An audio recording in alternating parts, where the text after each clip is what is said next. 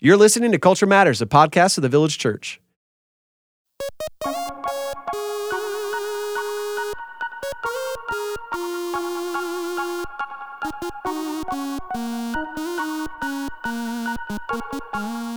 This is Adam Griffin, and I'm joined again, as usual, with my co-host, the Adam Hawkins. Adam, what is your favorite possession for which you either purchased at a thrift store, resale shop, or was handed down to you from somebody else? Yeah, so my grandfather, he was a boxing champion in the Marines. Really? Yeah, much different. If anybody knows me, they're like, wow, you didn't get I look at you and I think whatever boxing that champ was, jeans. you didn't get it. But they gave him it's almost like a letter jacket, but in the Marines, I don't really know how to describe it. It's all blue, it's corduroy, and it's really cool, and he gave it to my brother and I, so. Well, who has it right now, your brother or you? It's sitting in one of our closets. We have like a storage sounds together. like you really, really care about this jacket. We do care about it. It's like I don't want to wear it because I don't want to ruin it because it's like an heirloom. Like it means a lot to me. Oh, that's sweet. Yeah. And we are also in the studio today with the Elizabeth Woodson. Elizabeth, how you doing today? I'm doing good. Good. I'm so glad you're with us. Same question. What is something that you have that somebody has handed down to you or that you purchased that used to belong to somebody else? I have my grandparents' vinyl records, and so it ranges from the OJs and the Shy Lights to just the sacred side of Jackie Davis. So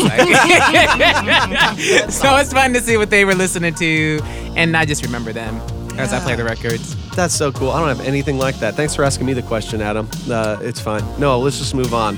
The reason I'm asking this question today is because this episode is about redemption. It's about being bought back. It's about used to belong to somebody else, now you belong to this person. And we're talking about how redemption is a cultural thing, a cultural meme, a cultural idea that has its best root in Christianity and the story of the gospel. So let's, without further ado, get to this episode.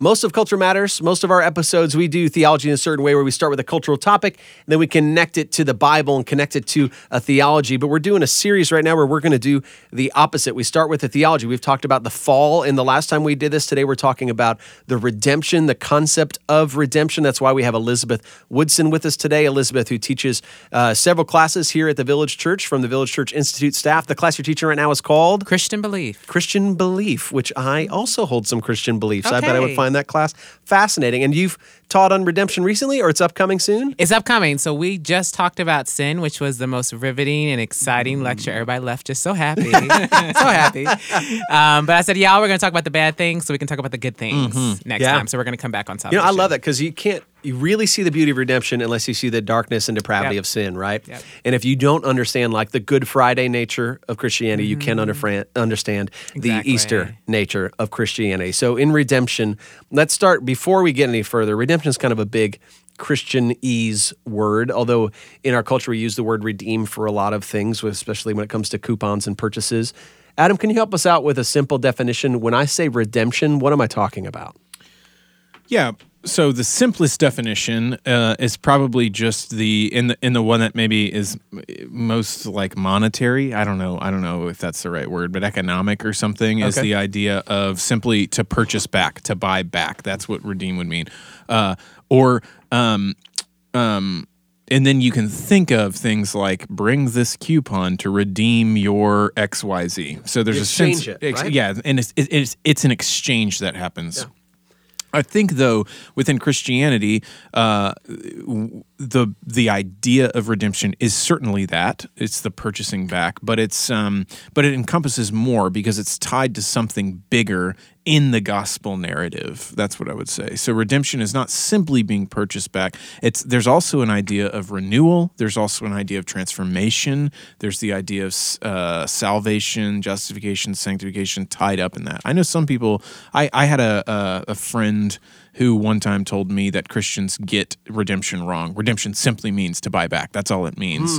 And I just disagree with him. I do think when Do you want to call him out right now? No, I don't want to call him out. But I do want to say that when I look in the scriptures and I see sort of the scriptural idea of redemption, it does seem to encompass more than simply you were purchased back, the end, you know? Yeah, what is that more? What's more than just the purchase? Are you talking sanctification? Like it's also about like a personal redemption? Yeah, I mean, I think it would make sense to say God is redeeming you. Yeah, like as a process. As a process. Certainly, though, it also means he did buy you back. You've been transformed from the kingdom of darkness to the kingdom of light. Yeah. You were once this, now you were this. That you have received this free gift of grace is something we've talked about before. So, like, I think all those things make sense when talking about redemption. Now, we don't want to blow up the category so far that it means nothing, right? Everything's redemption, so that nothing is. But I do think it's bigger in the Christian sense than simply saying there's a exchange made. Yeah. Although I do think that captures it, so I don't want to... Sure, yeah. Because you can say at the same time that in Christ's death and resurrection, he made all things new, and at the same time, he is making all things new. That's right. Right? Yes. Like there is a complete sufficiency in what has been accomplished on the cross. We're not saying it's insufficient, he's still working on it, and we need daily Christ to die on the cross again. Yeah. We're saying is that in that act, in that sacrificial act, mankind who believes in him has been bought back. Yes. And that it was completely sufficient for all mankind. Let me put it this way. I think when you say things like God's redeeming culture, I don't think that's false. Like, or in this sense, God is redeeming my view of marriage. Like, Good. Yeah. I think those things, I don't think that's a misnomer, because if you just use the buyback term, what you're literally saying there is God's buying back my picture of marriage. And it's like, well, that doesn't make sense. No. So there is something else. It's almost like a realignment, Yes. a reorienting around because A of the reordering, gospel. yeah. Elizabeth, help us. You are a teacher of the Bible, and you're extremely proficient at it. When it comes to teaching redemption, what are the scriptures that first pop into your mind when it comes to clarifying redemption scripturally? I think one of my favorites is Ephesians chapter 2. This idea that talks about we were dead in our trespasses, broken in our sins, unable to save ourselves. I think that's a real key when we talk about redemption. It's not that I can be good enough, that I can earn it. It's that someone outside of me had to save me. Yes. And this idea, it talks about in Ephesians 2, starting at verse 1, of just how bad things were for us. Yes. But then in verse 4, it says, but God. But God. But God, his love for us, that he chose to solve our problem that we created with himself. Just reflecting on the different material that I use to prep my class, and just as I think about who God is, and the reality is that the blessing of the Christian life is that we get God himself, that we were intended to be in community with him, and that community was broken at the fall, and that what God does is he creates a solution through the person and work of Jesus Christ to bring us back into fellowship with him. Amen. That's so beautiful. What about you, Adam? What scriptures pop into mind when you talk about the concept, the reality, the story about redemption? Yeah. For me, and teeing it up with that question, I think of Romans 3. Really, I'll just jump forward to verse 23. But this, I'll just read it for us. Once I get to it. For all have sinned and fallen short of the glory of God, and are justified by his grace as a gift through the redemption that is Jesus Christ, whom God put forward as a propitiation by his blood to be received by faith. And that it's exactly what Elizabeth was saying. It's the idea that that we have been redeemed, we have been purchased, and that had a great cost to it, right? And that cost, though, was not a cost we paid. It was a cost that Christ paid by his blood. Yeah. And I think that over and over again, you see that in Scripture, right? We see that all the way from the beginning in Genesis. We see Adam and Eve who sin, who rebel, who are traitors against what God has asked them to do, who betray him. And then instead, even though the punishment is that you will die, and the truth is they will one day die, but in that instant they don't die. Someone else dies, though. An animal is killed to clothe them. They are covered with the skins of an animal. And you see that story over and over and over again in Scripture. You see it in Isaac and Abraham, where instead of Isaac being sacrificed, a lamb is sacrificed. At the Passover, you see instead of the firstborn son dying for the children of Israel, instead they kill a lamb in its place. And they even set up a whole sacrificial system in the Day of Atonement, where one sheep is killed for the entire people group of the children of Israel, where there is a sense of The concept of justice is intricately connected with the story of redemption. Yeah. You cannot have the story of redemption if you don't have an understanding of justice. And justice in our culture is something that we see all the time right now. It's in the news all the time. Social justice. Who's going to get justice for this? Elizabeth, how does the concept of justice connect with the story of redemption? Yeah, I mean, I think it is the reality that there was an offense against God. Yes, right. Sin is us not enacting with God's moral law. And so when you think about God's moral law, it is this idea that God's standard for living is his own character and nature. And so when we do anything outside of that, we have broken God's moral law. And there's a price for that, that he holds us accountable for that. But with the salvation and this idea of redemption, Jesus Christ is the one who pays the price for that, not us. Yes. And so God is justified. His penalty has been paid. He just chooses to do it in some sense himself, yes. which is the beauty of the gospel, that God, in his love, made a way for us that we could be in community with him. And he initiates that. As you were talking about the different ways we see redemption throughout the story of Scripture, to me, it's just, this was God's plan from the beginning. Yes. Like, it wasn't something, I need to do something now. It was before he created us, he knew we'd mess up, but he also knew that I'm going to redeem them, buy them back, so that my plan for humanity can be brought to completion. Let's talk a little bit more about this idea of justice, about this idea of redemption. Adam, where in our culture, when it comes to art and expression, do you see kind of philosophically us making statements about justice and about punishment and about a price being paid for mistakes made? I think one of the concepts of justice, too, is the idea of justifying. Elizabeth used that term, and I think it's really great. The idea of, and I think maybe we see it really big in the culture in justifying yourself. Yes. So I just want to say, like, we'll say,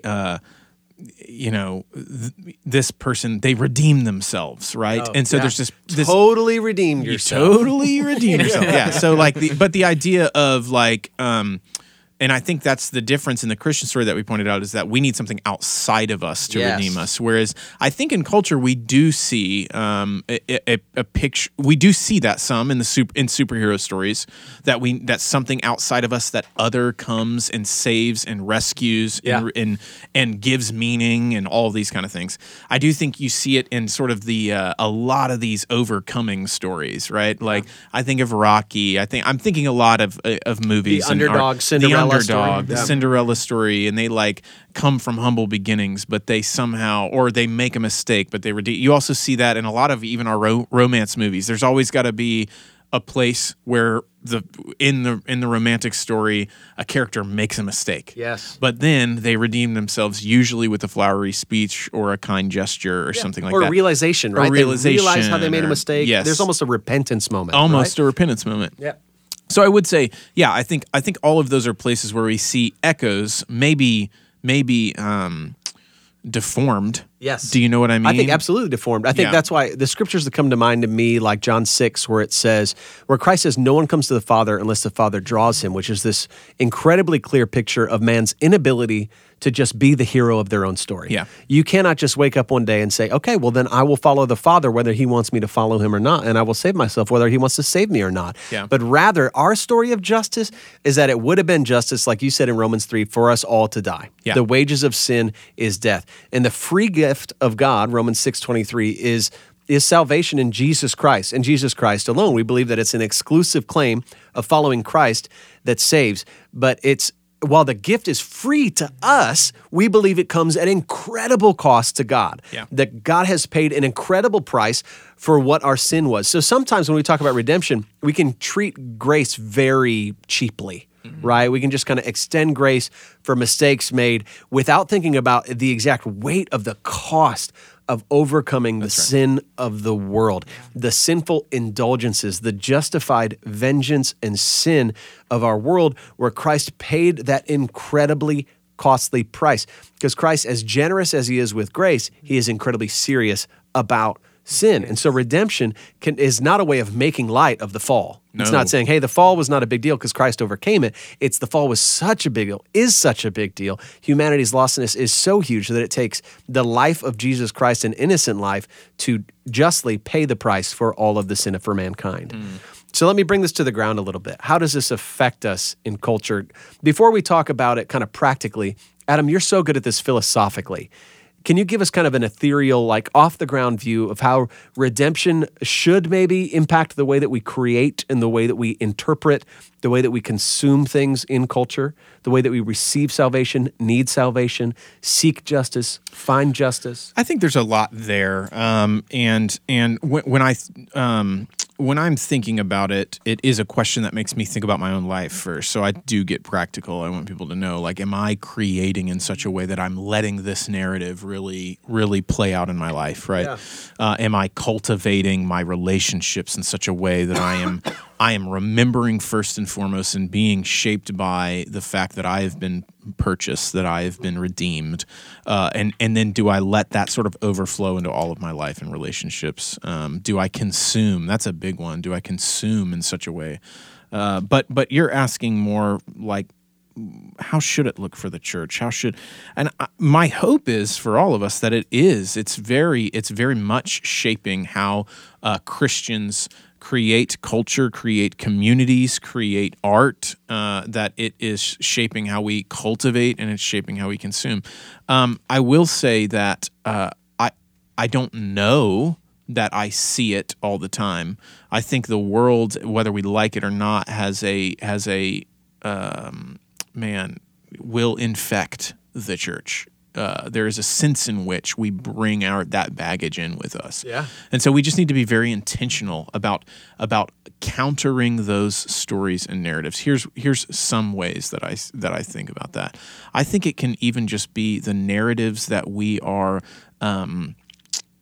sort of allowing to run in our own heads about ourselves and about other people. So when I think about creation, it's as we interact, am I going to believe the best about you? Am I going to see you as a redeemable person? Good. There is a question of, a lot of times it's like, well, nobody's worthy. It's like, okay, that's true, but this gift is for everybody, right? Yeah. I think the way cultivating culture, I think there is a culture of sort of a mob mentality of shaming people. It's a forgiveness-less culture that we live in today. Yeah. And am I going to participate in that? Especially as it relates to social media, people's bad days. I mean, I've seen a couple where somebody like had a bad day on an airplane. It gets captured on social media. It's sent everywhere. I know some lady was fired because of something one time. It's like because of the people online who are every bit as guilty as everybody else who exploit that idea. And then I would I know I'm being very ethereal, but I also think I think in consuming, this is where maybe we need to be really, really aware. Maybe this is where it gets the most practical. And I brought up before that in the stories we consume, I think we need to be honest with ourselves about the brokenness of the world. But I do think, and I'm thinking about music, I'm thinking about art, and I'm thinking about shows. Those are the low-hanging fruit, I think, when we're talking about but culture. I think those are helpful Books. examples. Go ahead. This is something that's been like on my mind a lot, but the idea of the anti-hero in culture being something, it's like where all the stories seem to be moving towards. I think of Walter White from Breaking Bad. I think of Tony Soprano. I think of, there's almost every, Dexter. Where the hero is a criminal. The hero is, and yes, people are complex. I also don't think the cookie cutter, black and white is always great either. But I do think when we start lionizing and holding up these morally broken figures and start to say, well, let's get behind them and cheer them, I think it has a big effect on our culture. I think it has a really big effect on our culture. I think it means that some of the leaders that we put in office, we start to make the same excuses, that we look for the anti-hero in politics. Sure. We look for the anti-hero in anybody really that we hold up, and it becomes this sort of morass of nihilism. It's like, well, there is no real good or bad, It's just what I say. And do you know what I mean? I know exactly it's individual expressions. But I think it's still connected with the same idea of the human's understanding and kind of like a detector for justice. Yeah. Because we can justify the anti-hero if it's because Walter White has cancer, he's trying to take care of his family, and we want to see him win. Yeah. And we can justify it with Tony Soprano because he's a family man and we want to see him win. And they make him, as much as an anti-hero, as much as he's chasing things that God would warn against, people will root for heroes like that because to them it can seem like justified justice. Similar right. how justified indulgence can happen with celebrity culture, politician culture, where it's like, well, we all sin, we all mess up. Who could we elect if not? And so we will then, as an excuse to say, well, since there is grace or since sin is common, then we will indulge in this. And so it can be justified and not just justice. But let me bring another ground, and I want to, Elizabeth, bring you into this conversation here at this point too. When we understand that we are a forgiven people, so we are a forgiven people in the redemption in Jesus Christ, how does that make us more a forgiving people? How does our understanding of what Christ has done for us change the way we interact with a world that may not think about what we are owed the same way we think about what we are owed? When somebody sins against us, may not treat it where the world may say, well, then you have justified vengeance against them. We would say, well, we think forgiveness is better than vengeance. We think vengeance belongs to the Lord. How does being a forgiven people make us a forgiving people? And I think, and Adam said something that really hit me, is, do I see someone as redeemable? That's good. It's like that God offers the same gift of redemption to everyone that he offers to me. And do I interact with people like that? And this idea that I think in forgiveness, and someone does something to wrong me and I'm looking for justice, that to me, the ultimate end is in me having this feeling that what was wronged, that what was done to wrong me has been made right. And for us as believers, we have an end that's above that. Yeah. Yes. And so how do we pull people to the end is not you, the end is the Lord. Yes. The end is us and imaging God and reflecting his character and nature to humanity and to creation.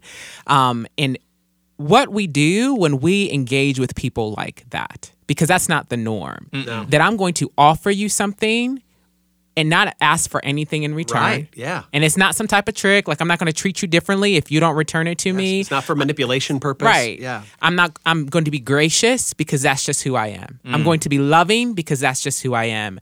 I'm going to look for, I think as we have the conversations about justice and the disenfranchised, those who do not have a voice, I'm going to be the one in the front line seeking to love them as God has loved me. Yes.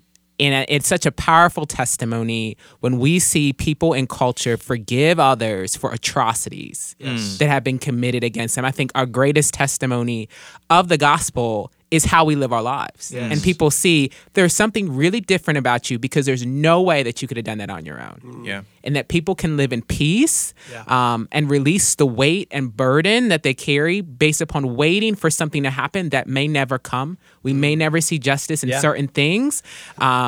Even though the Lord calls us as a people to seek justice in a way that glorifies him, there's just some interpersonal relationships where we may not get that. And the burden and weight that carries on people, and for us to help them walk in the reality that even though you might not be able to enact justice, our God does. Good. Yeah. Because it's not that stuff just goes without being handled. We just right. believe that our Lord handles it ultimately. Yeah, I think truth has to be a necessary component of all of that. So when I think about it, it's like some people could hear this through the lens of that idea of just, well, you should just forget. Like, it's the idea of redemption. We know how to speak about it really well when it comes to perpetrators. We do of injustice, which we all are. Which we all are. But our narrative, like the cultural narrative's not that we all are. It's that some are villains, some are evil. That's right.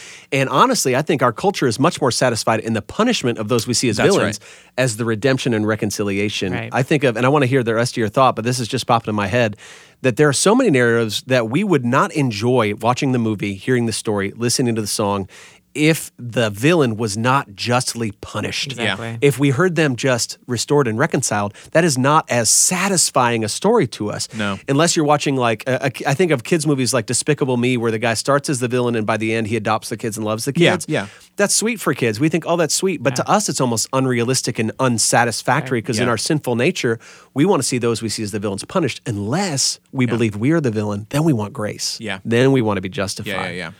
Yeah, no, I think that's really great. The finishing part of that thought was to say, I think what can happen is we know how to talk about perpetrators because we all are perpetrators and we all are, but we don't know how to connect redemption to the victim as well. I don't think our culture does either, actually. I do think they like stories where somebody who has been harmed is made whole again, but I don't really think it's either hokey or hard to be honest about. So what's my point in saying all this? I don't think the idea is for the disenfranchised to go, well, just let it pass, because No. Christ pretend it didn't didn't either. happen. Pretend it didn't Right, happen, right. because Christ didn't either. God was honest about the brokenness of the world. Yeah. The Yes. seriousness of the sin and the cost it took was something we could not pay Yeah. for. So I think when you look to what redemption allows us to do is forgive the perpetrator Yes. and empathize with the victim. That's do, so do you know good. what empathize Yes. with both, probably, but to empathize, in other words, you can be on the front lines with those who have been persecuted because you can look into their situation and know that there's brokenness and know what you've been rescued from. Yes. You don't have to sugarcoat it. You don't have to lie or minimize or whatever the brokenness of the world, whether that's racial injustice or abuse or whatever it might be, poverty, these kind of things. We can say, no, poverty exists. I don't have to be afraid to say that. Poverty exists. Yes. There's systemic issues, and I can stand alongside you and cry out to the Lord. Yes. And if I think where the healing, and we're not talking necessarily about reconciliation on this one, but I do think where that starts to take place is where both sides can be honest with one another. Yeah. So it's one person saying, yes, you have been harmed, and I have been a part of that harming, and the other person then not going, and I cry for blood, but being able to say, you have harmed, and now I can offer you this free thing of forgiveness. Good. And it's true because it's been acknowledged, right? It's not Yes. just like a passing over. It's a forgetfulness or something like that. I think the point you're bringing up is so Okay. important. I don't The know, truth here, and tell me if I'm not explaining exactly what you're saying right, but that forgiveness and consequences both go hand in hand. Yeah. That, like, Yes, I think that's the what I'm trying to example say. that we have Yeah. screwed up so many times in America, at least in the church, is that I've heard over and over again of churches where a woman has been abused and they've called on her to forgive her abuser. Yeah. I'm like, hey, it's fine to call on somebody to forgive, but there can be consequences of that abuse. That means she is not safe in that home. Or she divorces somebody because she was being abused in that home. She should not be shamed Yeah. because of divorce. It's Yeah. that home was an abandonment of the covenant which they agreed to, which has led to her life being in danger. Then she can both forgive, and the consequence of the sin that has happened is that marriage will no longer exist. Well, and Or there's the- an accepting of again, we're getting into reconciliation, but I do think true reconciliation comes when there's an accepting of the consequences on the behalf of Yeah. the perpetrating party. It's like Does that make godly sense? repentance. It's Yeah. that's Yeah. godly Sincerity. repentance. Yeah. And I think one to say that I think it's you fully recognize and value forgiveness when you're able to be held accountable for what you've done. Yes. And outside of that, you can't. And I think it's this idea that our redemption is both with us personally, but it's also for us to restore creation. That's right. It's this idea that we should be pressing into these areas to stand with those who have been harmed, but Yep. to also to operate in this world in such a way that we can reflect God in systems and structures, so that the way things were designed to be that's the way things can be. Yeah. That's good. And so we just don't forgiveness. I think sometimes it can seem to fall flat. Yeah. That somebody can just walk away, but it's like, no, we call out the wrong. We hold someone accountable for it. We know that in grace we have been forgiven, but we also push forward as God's people to make sure these things systematically don't happen again. Yes. Yeah, we still fight against injustice in the same moment that we cry for forgiveness, Right. right? Yeah. So I think of even, and all of us, I think would agree with this, a substance abuser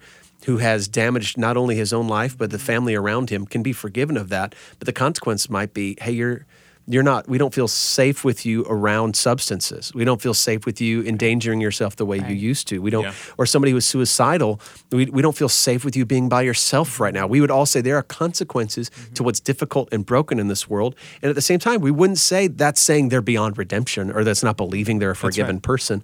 It's saying we'll walk in wisdom in the consequences of our own sin. Yeah, I think the other side of that, that's a really good point. And just to drive home, I think the other side of that, what's different about it, and I want to make sure we say this, about that than what the world does, is that because we believe, as Elizabeth said, as you've said, Adam, because we believe God is the ultimate judge, right? Right. We don't have to seek that vengeance on our own. Yes. In other words, yes, and we're speaking a lot in ideals. I know things are messier than this, but Way more But messy. we don't have to participate in the public shaming, in the public vilifying and crucifying of people. Right, that our culture loves right now, loves that stuff, and there's so many problems with it. Not just that that it's oh man, that it's just so vengeance based, Yeah.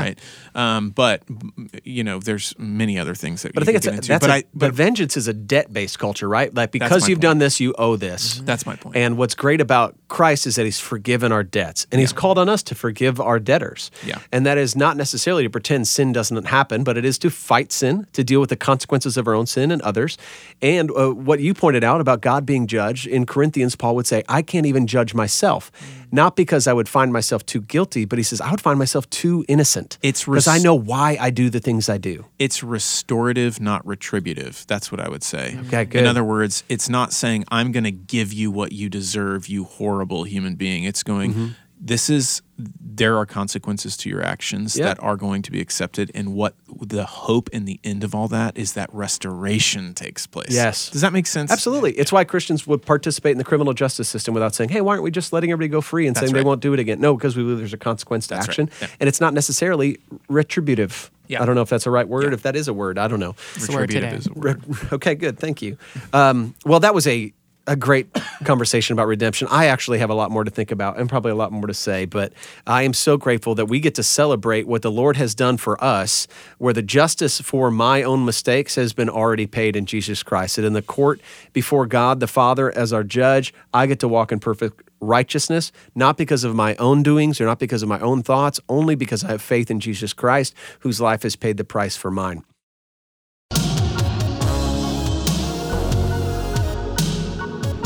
So if there's anything you heard on the show that you'd like to know more about, you can find details at our website. Today's episode was produced by David Roark and edited and mixed by Chris Sterrett. We'll see you next time. God bless. Thanks for listening.